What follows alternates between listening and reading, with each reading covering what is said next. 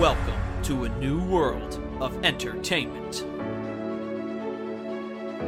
The ultimate film and television podcast, featuring Mike Winkler,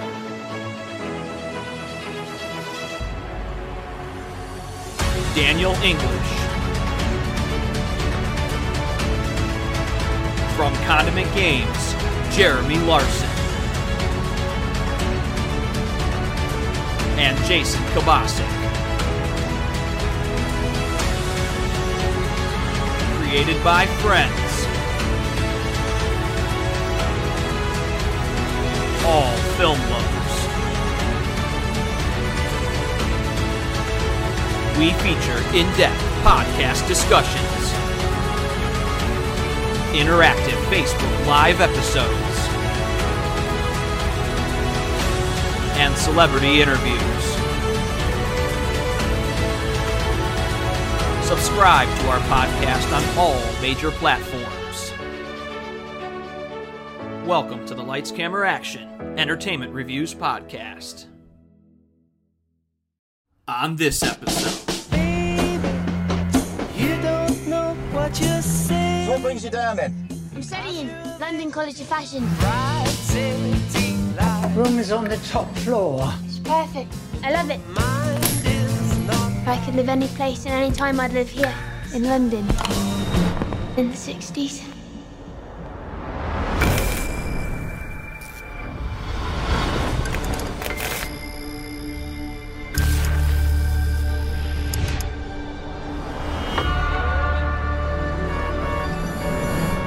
Last night, I saw something in my dreams.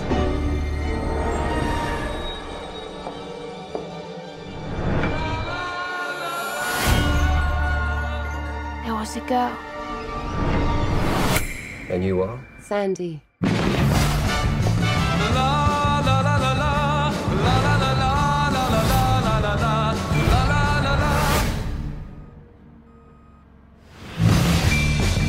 got this kind of gift. I can see people, places, things others can't. This is the closest most people ever get to their dreams.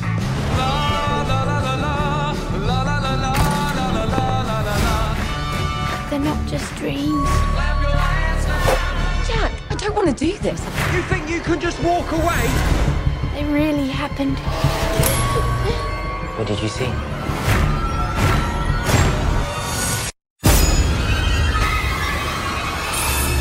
Do you believe in ghosts?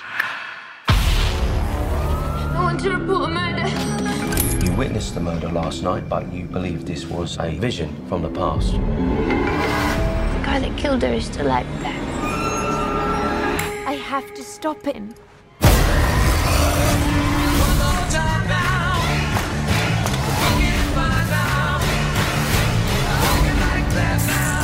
Where are you going? I know what you did. I've done a lot of things. You're gonna have to be more specific, love. You can't save me. last night in Soho. Welcome in, Lights, Camera, Action, fellow listeners. It's been a long time, but we are finally back. I'm excited to get back into action here. Well, the last podcast we did was the final Terminator retrospective back in September, so we are about 2 weeks removed from that, but we've had some changes. 2 weeks removed? Do you mean 2 months removed? I mean, 2 months removed, yeah. Jeez, I wish it was only 2 weeks removed. But we have some changes. Martin Houston will be joining the podcast going forward. He is not in the new intro yet, but he will be once he comes officially on board. Once we get him in an episode or two here, we'll get him added in. Another big thing is we are looking forward to seeing the return of a couple of our cast members as well to the podcast. Yeah, Jeremy Larson will be returning. We're still waiting to hear where Dan English is going to Hey, be. what's up, Jeremy? Long time no see. What's up, man? We were just talking about you. Literally just talking about you. We're talking about the return of Jeremy Larson for our Supernatural series retrospective. That is going to be a lot of fun. Not just the return of Jeremy Larson, the return of Condiment Games' own Jeremy Larson. Oh, yeah, Condiment Games' own. I have not seen Jeremy on his Condiment Games lately. I have not seen any of his streams. I'm looking forward to seeing more of his streams. They're always entertaining. Oh, of course. But yeah, so we'll be doing Supernatural. 4 episodes for that, 3 seasons apiece to break down all 15 seasons. Yes, everybody. I bet you could, Jeremy. What's that? Oh, Jeremy says, I could feel my name being mentioned. Your ears were burning there, Jeremy. But yeah, covering 15 seasons worth of Supernatural, that is going to be a real doozy. So for that, ladies and gentlemen, the way we're looking at this, we're debating on how we're going to break this down, because this is obviously going to be multiple episodes that we're covering the retrospective on this. There's no way we're covering 15 seasons in one episode. Well, we're probably going to do 4 episodes, 3 seasons apiece. That's probably the best way to handle it. The way I'm looking at it is we have the 2 options of we either do 5 episodes at 3 seasons apiece, or we have 3 episodes at 5 seasons apiece. Yeah, that's what I meant. 5 episodes for 3. I like the 5 episodes, 3 seasons apiece. I like that too because it gives us more time to discuss the seasons in full a little bit more. Yeah. And it's not going to be as much as that we're going to be covering. Yeah, so the show... like I said, we can give it a little bit more time to explain. The show is a funny, fickle thing because there are some seasons that are worth discussing more in depth than others. So it's going to be interesting to see how each episode's going to break down and how much debate or discussion is going to be with each season. Because I know when we get into the later seasons, we get into some more, I think, controversial type discussions, some of the choices the show may have made along the way, and such. So it's going to be an interesting podcast. It really is. I'm looking forward to it a lot.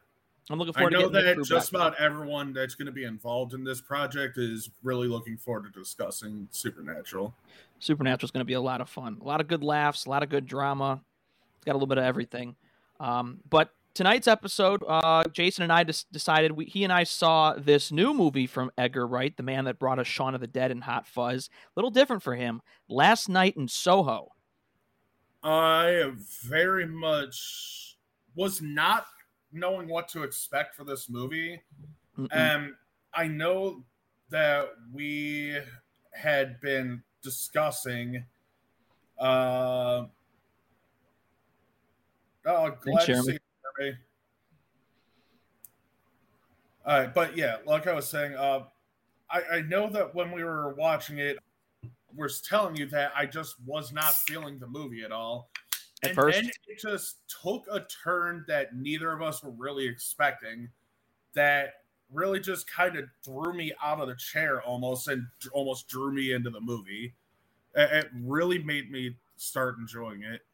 Well, the visuals here were already spectacular out of the gate. But yeah, you're right. When the movie was going along, I wasn't sure what to expect. By the way, ladies and gentlemen, obviously, spoiler alert if you haven't seen it yet, if you're planning on it. When I start saying the plot synopsis, it will spoil the whole entire movie. So I recommend that if you are listening and you don't want to get spoiled, definitely close your ears for the plot synopsis. So anyway, so what I was saying was when the movie was going on, you and I saw the teaser trailer that came out with a couple movies that we saw months prior.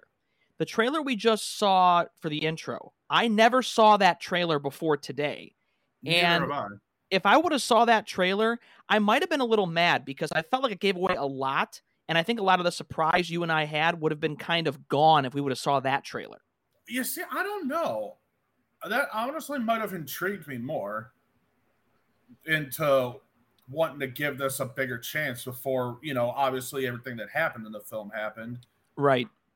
Yeah, I don't think it gave away as much as you think it did. Like, I think it honestly gave it a sense of, like that trailer we just saw, gave it a sense of identity almost compared to what we saw in the theaters for the trailers. True. I think the only reason why I personally prefer the teaser is because trailers today have a knack of giving away way too much, whether it be plot or too much visuals or too much plot development, whatever it is. That first trailer reminded me of some trailers of old when it just hinted ever so lightly what it wanted to sell. And that first trailer had me sold because it had me intrigued. It had me really curious. Intrigued, but it didn't really give anything away at all, though. Like, the point of a trailer, yes, is to draw you in. Yes, I get that. And to make you, want to see what's supposed to happen in the film. Right. It's not supposed to give everything away. But the point of a trailer, I think, is to give you that tiny little taste of what the film is about. The trailers that we've been seeing did not do that whatsoever. No, it didn't. And see, I guess that's my biggest gripe with trailers today. I think that could have been a part of the reason why this movie hasn't done so well in the box office, because people just had no idea what they were going to be expecting at all for this film. That's true. And I think, that is the biggest problem today with movies. And I know we're all in agreement that a lot of trailers today give away far too much, especially for these big blockbuster movies. They want to show like every little piece of a flash. And sometimes by doing that, they're giving away so many twists and turns. Whereas in this trailer we just saw, there was still just enough there that it didn't give away the big points of the film. Maybe some of the visuals and some of the scenes they showed might have been too much, but it didn't give away too much plot. No, it didn't. But it was like me and you had just discussed prior to the podcast starting for this episode.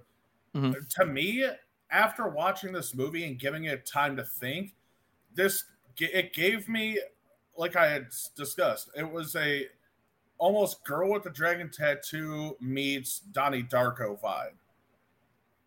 Yeah, that Donnie Darko situation where the creature or the thing in Jake Gyllenhaal's head was following him around, and then you go to the Girl with the Dragon Tattoo was very much about the rape culture, and this movie was very much about, kind of in a way, with that whole Me Too thing going on today, but it didn't get to a point where it was overdone. It showed that men in the 60s sometimes were too aggressive with women. They were too overbearing. They treated them like pieces of meat.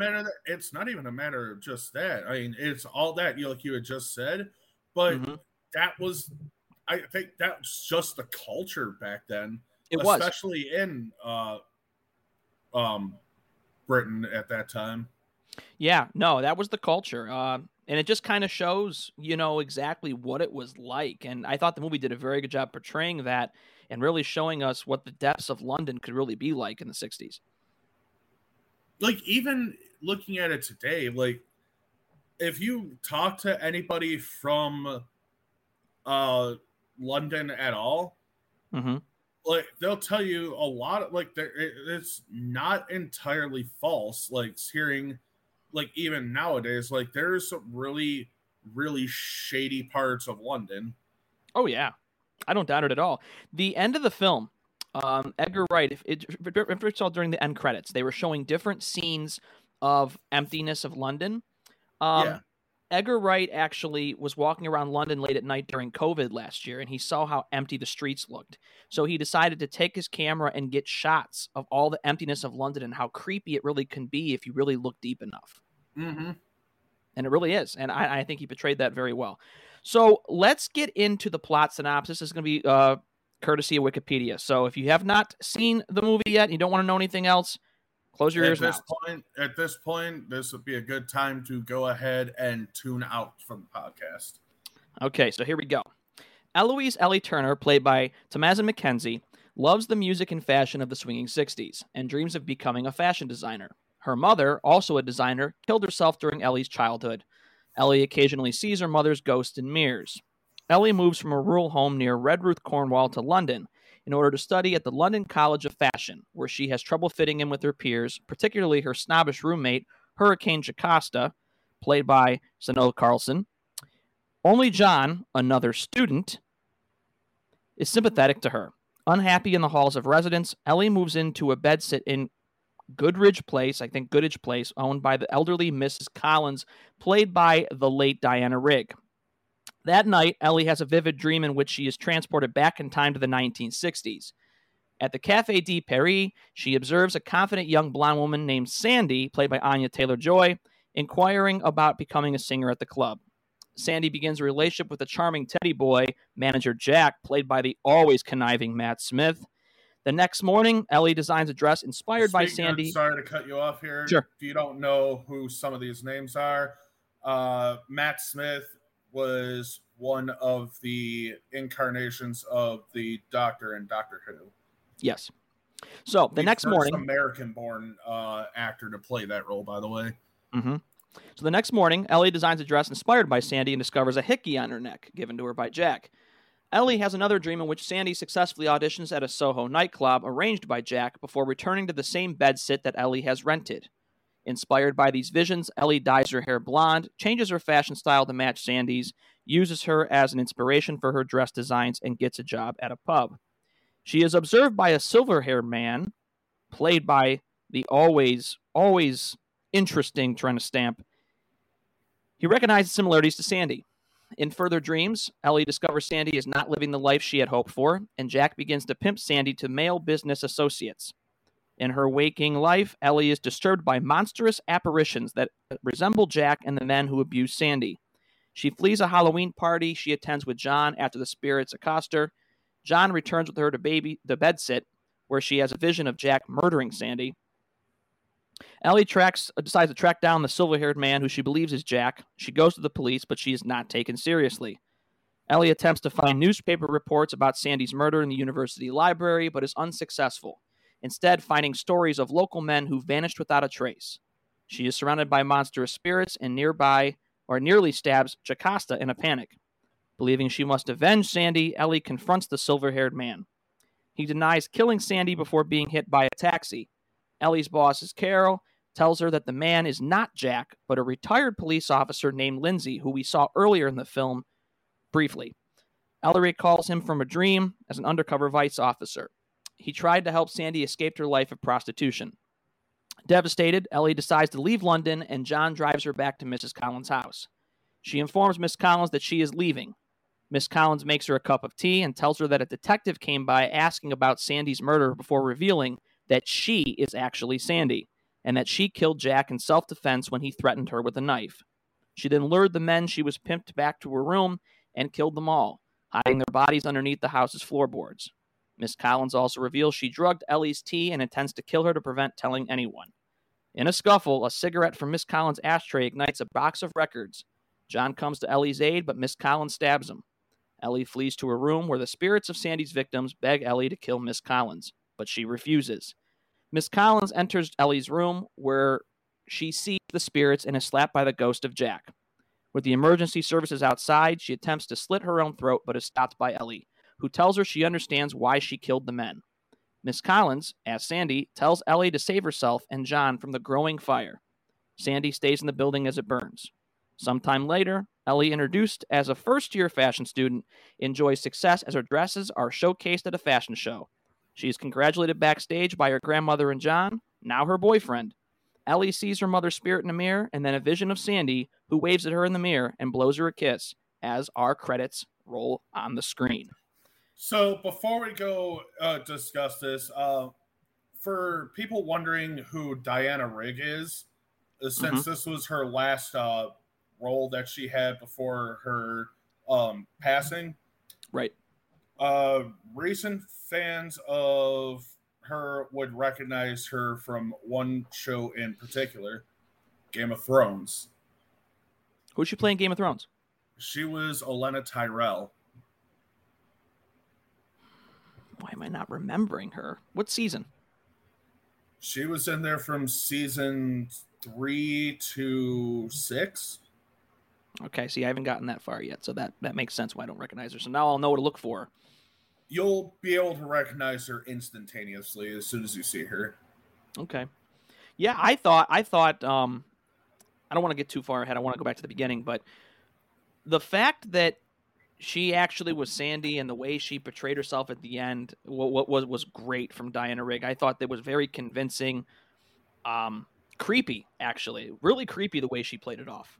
Exactly. And then I remember me and you having this discussion in the theater as we were watching this, like, after I finally caught, like, our interest as to, you know, what this movie really was about. Right. We were having this discussion of who is Sandy? like, who could Sandy be? Could she have somehow managed to escape from that situation? We had different thoughts and predictions. Like, could she have been the grandmother that entire time? I thought she might have been the grandmother, and then mother. And then I had little bits. Like at the end, I realized that she had to have been Mrs. Collins. It made sense, and the thing of it is too is like, remember when I told you when she was schluffling through the mail at the end, I saw really quickly Alexandra Collins on the mail, and I was like, son of a bitch, there it is. I mean, I thought the twist was great. You and I were really kept guessing up to that point because really at the time, our mind was going. Not only that, but me and you had kept guessing on Jack as well because we thought that for a while that that old man was Jack the entire time. And well, he was matching the mannerisms of Matt Smith pretty well in the beginning. And here's the thing about that too: he looks eerily like Matt Smith as it is. It almost looked like Matt Smith had prosthetics on his face to make him appear older. They could have done that. I thought that Terena Stamp looked enough like him and then only to find out that no, it was the cop that we saw in one very brief scene throughout in the movie from A Vision in the Past. That was maybe my only complaint. I thought with the big reveal, him being the cop, I almost feel like we should have seen him just a tad bit more in the flashbacks. You would have seen him more, but it did throw us both off completely that no, it was the cop the entire time. Right. And remember how I told you, we said that the guy that played him looked very, very familiar? Yeah. He was Finnick in the Hunger Games series. No shit, really? Yep, he was Finnick. I never would have guessed that. Yep.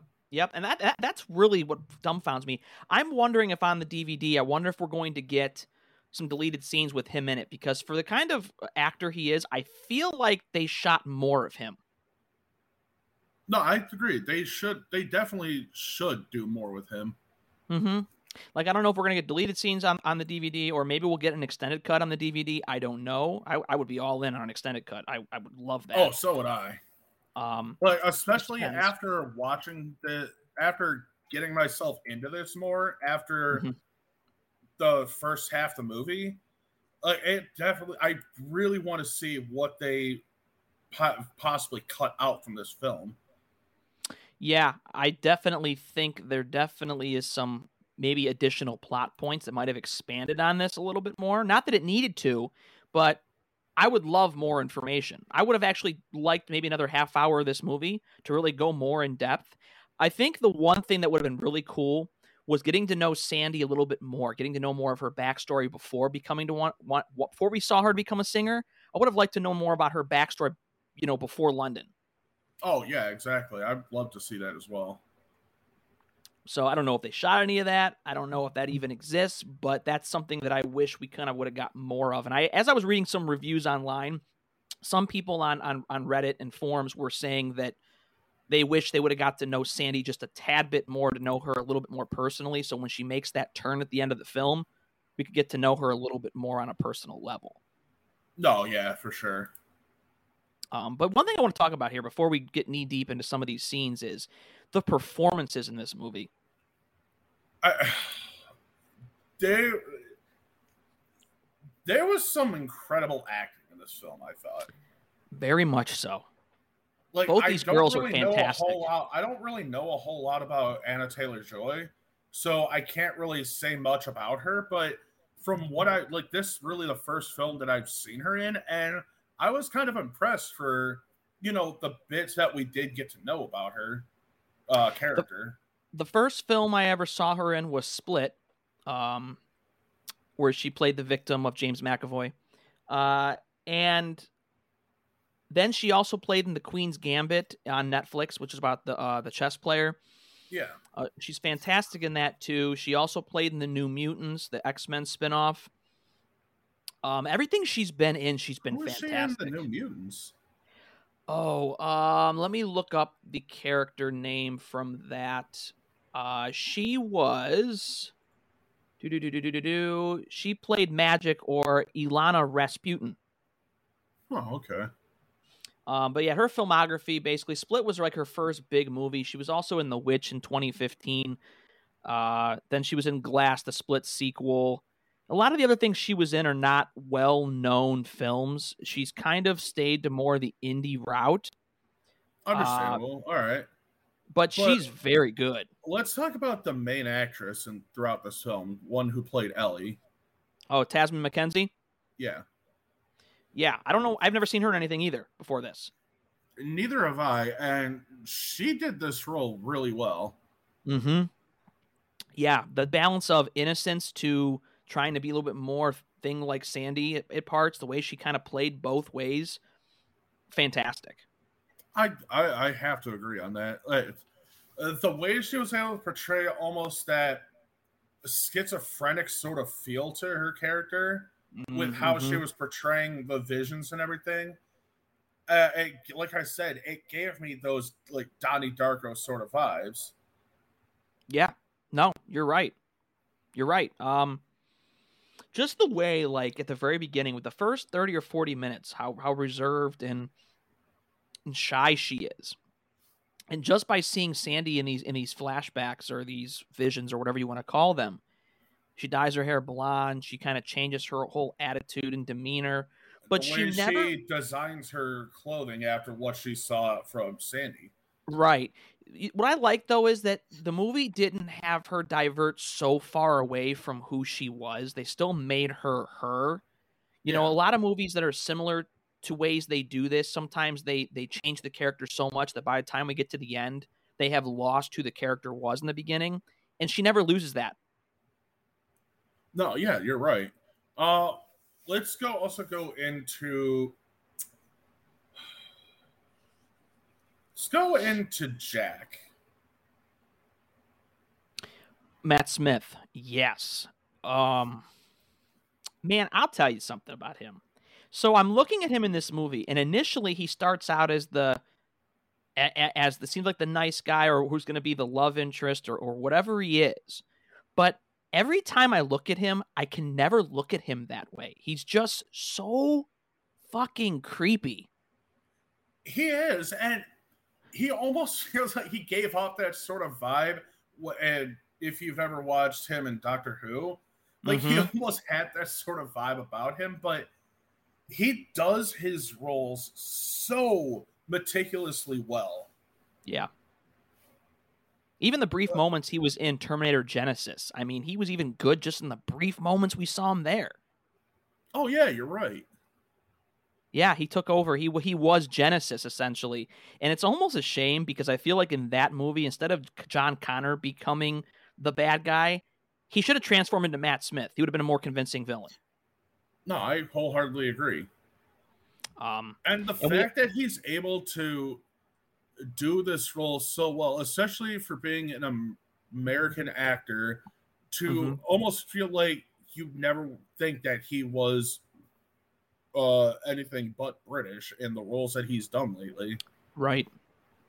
Well, we talked about him briefly about how he was supposed to have a role in The Rise of Skywalker, and even though in his interview he didn't disclose who he was going to be, unfortunately he never shot the role. He said it was going to flip Star Wars on its axis, and I think that maybe he was going to be like Palpatine's son. No, I don't even think that. I'm thinking something grander. I think that he could have very well seen our introduction to Plagueis. He would have made an excellent Darth Plagueis. I really think that Matt Smith was hinting that we'd be finally seeing Darth Plagueis. I think there's an opportunity to still see him. You know, with so many shows and prequel stuff that they're doing and stories they're telling, I think there's still potential for that. Stuff, and then all the side stories that we're getting. Yeah, I think there's still potential to bring him back. Maybe they have a bigger grand idea for him in the future. Speaking of, is the actor who played Palpatine in the prequel trilogy still alive? Yes, Ian McDiarmid. Mm-hmm. If they bring him back to play Palpatine, right, or Darth Sidious, whatever you want to call him, like if they decided to do a series discussing his story, or a movie discussing Palpatine at all, to have that would be almost a perfect way to introduce Darth Plagueis in there into the Star Wars universe, and to have Matt Smith playing Plagueis at that point. Do you think too that Matt Smith would make a good young Palpatine? I don't know if I'd go that far. Okay, I had to ask that question. I think he'd need to have a role that hasn't been seen in Star Wars yet. Yeah, I think you're right. Why have him duplicate what's been done before when he can bring something new to something like Plagueis who we've never seen before, just heard stories about? Yeah, so, yeah, Matt Smith, I was actually surprised that actually in the third act of the film, we really don't see him anymore. He's in the first 2 acts prominently, and then all of a sudden, we don't really see him at all except for a couple flashes when she's running, and he says one line here, one line there. I was shocked because I thought that in a wild way, I wasn't really shocked because he wasn't really the main focal point of the film at all. True. Like, his role was more supporting in the way that he was portrayed in the film. And his character really falls from grace because the first time we see him, he seems to be suave in the way he kind of seduces Sandy and how she buys into it. That just goes right into the culture of the 60s, especially back then in Britain. Yeah, especially when he goes up to the guy and punches him in the face when he calls her a whore. Tries to be the knight in shining armor. Like half an hour later, sitting there at the club drinking with him at the bar laughing. Yeah, he basically is the very thing that he punched out. Worse, actually. I think worse. Exactly. But yeah, so yeah, the 2 girls are excellent. Matt Smith is excellent.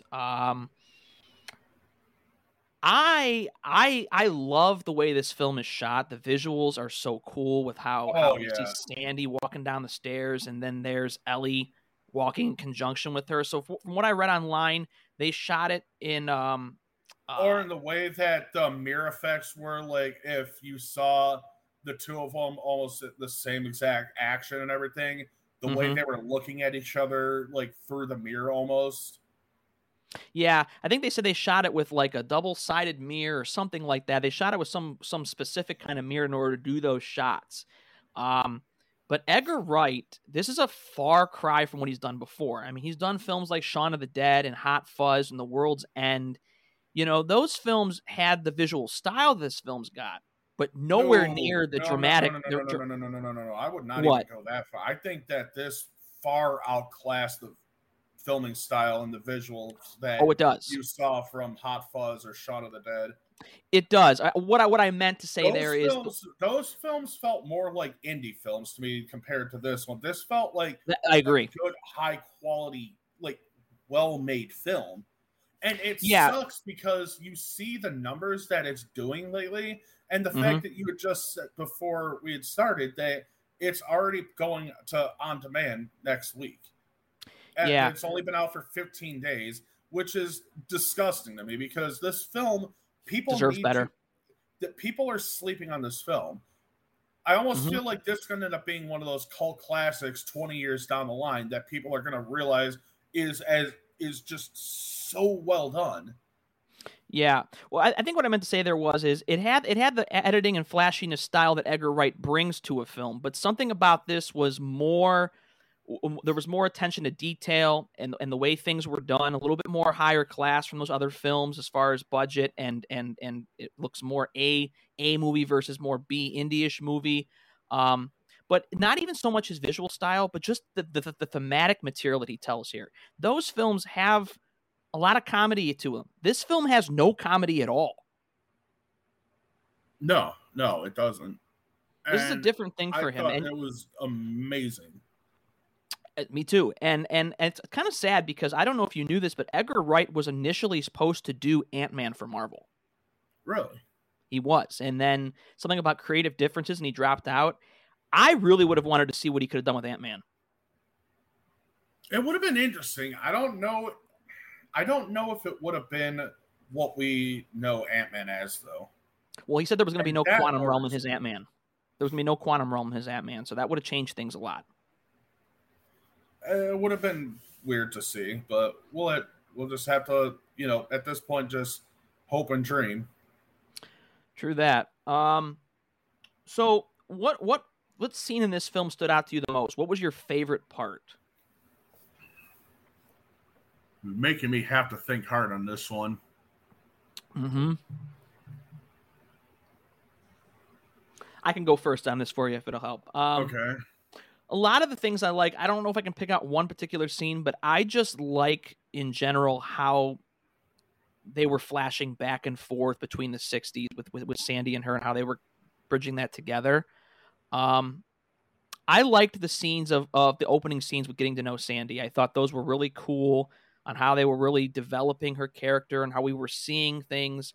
I even liked the scene where she's singing in the club to just the two guys and how passionate she is about her singing in clubs. Oh, and your obsession with singing or listening to Downtown Now? That song is stuck in my head. I am walking around all day the last 2 days, and I keep singing the goddamn chorus to that song. I can't get it out of my head. Her version of that song is haunting me. Literally, it's haunting me. But it's so good. That's the thing. It's so good. No, I don't blame you.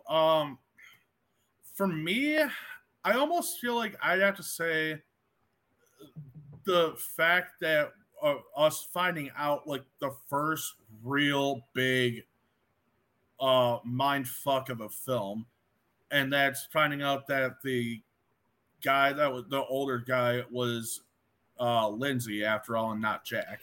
That was a good scene. That scene in the bar that led up to that scene, that was a pretty damn good scene. With him downstairs in the basement of the bar, just sitting there singing along, playing, like orchestrating to the sound of a song. Mm-hmm. Mm-hmm. Yeah, that was a good scene. And then to find out what we find out at the end of that was a pretty good twist. Because I know when that scene happened, I was like, oh my God, it's not Jack. So then where is Jack? Like, where is he then? And it's like, it was a big question mark. All of a sudden, 5 questions were entering my mind at this point. I know. And that's what I loved about this film, is that as soon as the big moments starting to hit, mm-hmm. all of a sudden it turns into it's the psychological thriller aspect of this film. And it's like, all right, what happened with this? Oh, what about that? How about this, that? What's going on with this? Why? Okay, we got that solved, but 20 more questions just popped up all of a sudden. In that moment, the movie made you question everything you thought you knew was going to happen. And I thought that was absolutely brilliant. It was, because at that point, I pretty much thought I knew how it was going to end. I thought, it's going to be the hunt for Jack and finding out what happened to Sandy. Where's her body? What happened to her? What happened with Jack? But it didn't go that direction at all. And that's what made me happy, because the direction I thought it was going to go in, it didn't go in whatsoever. Oh, I agree. Do you have anything else to discuss before we go into final grades? No, I don't even want to even ask the question, like, what was your least favorite? Because really, to be honest, the only part, like I told you, that I wished it would have expanded more on was getting to know the other cop a little bit more and getting to know more of Sandy's backstory. But other than that, I don't really have much to complain about. I think that another one of my least favorite things about it would have to be, I just wanted to see a little bit more of Jack in the film. Mm-hmm. Yeah, that too. Yeah, I think that we should have got to know him a little bit better. So I do like how it was essentially his slap to Sandy at the end. Mm-hmm. Really was the thing that brought her back to actually being, Sandy. Yeah, and it's funny that you mentioned that about being back to Sandy, because the one thing a lot of the reviews complain about, and I wanted to get your viewpoint on this real quick, a lot of the reviews complain about that the way the twist gets pulled off, how we're supposed to feel sympathetic for Sandy, but then all of a sudden we're thrown into, oh, now she wants to kill Ellie and John. Now all of a sudden that sympathy we should no longer feel because she wants to kill our lead characters. And then all of a sudden she shifts back to not wanting to do it. A lot of people had a problem with how they pulled that off in a way. I don't fucking agree with that. I thought that worked out well, because essentially after everything happened with Jack and, her stabbing him to death in self-defense, It was all the trauma from everything that she had experienced up to that point that caused her to go off like she did, and that ended up turning her being, Alexandria. Like the name she was kept giving to everyone. And everybody forgets too that like the reason why I think she's able and willing to stab John so easily is because when she saw Ellie screaming during that sequence and thought that maybe John was raping her, I think that let off some fireworks in her head, and it was a lot easier for her to stab John because she viewed him as in, oh, you were trying to do the very thing that happened to me, so fuck you, kind of thing. Not only that, people need to realize that, it's almost like everything in her past would have been brought back up, like the fact that she was Sandy and that she disappeared, like she essentially faked her own death doing that. Like all the murders and everything would be brought back up. She didn't want to end up having all that, brought back up. That's why she was so willing. And then it was essentially that slap from Jack that brought her back to reality to make her realize like what she was doing and why she ended up deciding, I'm gonna stay in here with the fire. Like a snap back to reality. Yeah. Right. Yeah. I mean, I think the review's looking too far into that. I do. So for me, what do you have to say final grade though? I want to hear your final thoughts. I've been tossing this up for a while, and it's very hard for me to give a movie an A grade. It takes a lot for me. My standards for an A are very high. But this movie is borderline close to it, and I flirted with giving it an A minus. I really did, and I'm tossing it between a B plus and A minus. But I think after talking about it more and just seeing the performances and the visual style and how the plot wasn't predictable, I think I really am willing to give this a solid A minus. I have to agree. It takes a lot for me to, just like you, to get to an A rating. Discussing it more, going back through my head, looking at the different points in the film that really bring your attention to what's going on, the details, the shooting style, the graphics, the art, everything that they did in the film. Anna Taylor-Joy's singing of Downtown in the film. God. Yeah, it's so good. Everything came together so well. It did. It feels like almost impossible for me to not give it at least that A minus rating. The only reason why I don't give like you wouldn't be doing. I feel like you'd be doing it a great injustice if you didn't at least go watch this movie once. Yep, I agree, and I recommend that if you're still afraid to go to the theater because of COVID, then get it on demand next week because you're missing a really quality film. You really are. The only reason why I don't give things A plus for me, it's like near perfection, like basically perfect. And the only reason why this misses just a little bit to A plus is just because, like we said, maybe a little bit more about Sandy, a little bit more Matt Smith, and a little bit more. Right. Minus that, it would have been an A plus. Just those little quibs, and that's not even that bad. So no, not at all. So that's all in all good. So, all right, we both love this film. We're both in agreement on just about everything on this movie. So definitely all go see it. We highly recommend it. So looking at this, it looks like the next time that you guys will be seeing us, it will be for the beginning of our Supernatural retrospective. Yeah. We're just working on getting the scheduling together for everyone involved with that project. And once we do, we're going to be starting with the episodes.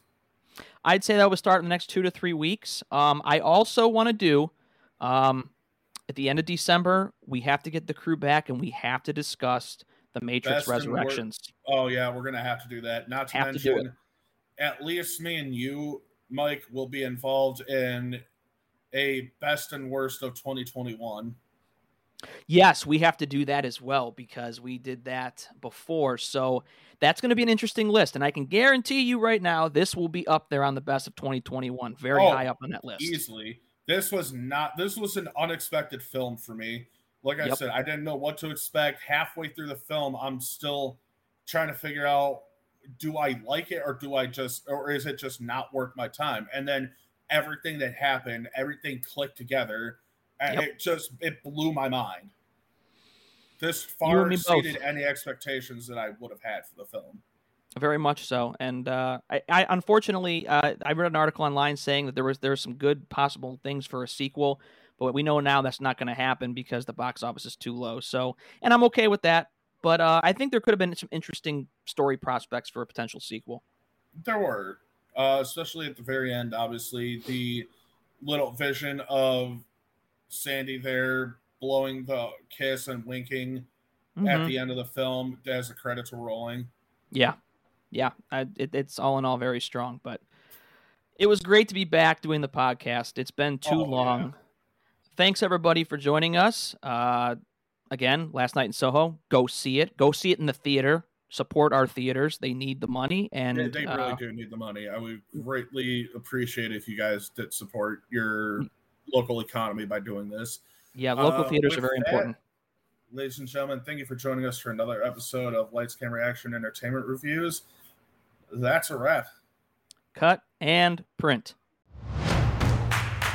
On our next podcast, we begin our Supernatural retrospective as we break down all 15 seasons of the critically acclaimed series. To read more of our reviews and listen to all of our podcasts, go to lcareviews.com. Subscribe to our podcast on all major platforms. Thank you for listening to the Lights, Camera, Action Entertainment Reviews podcast.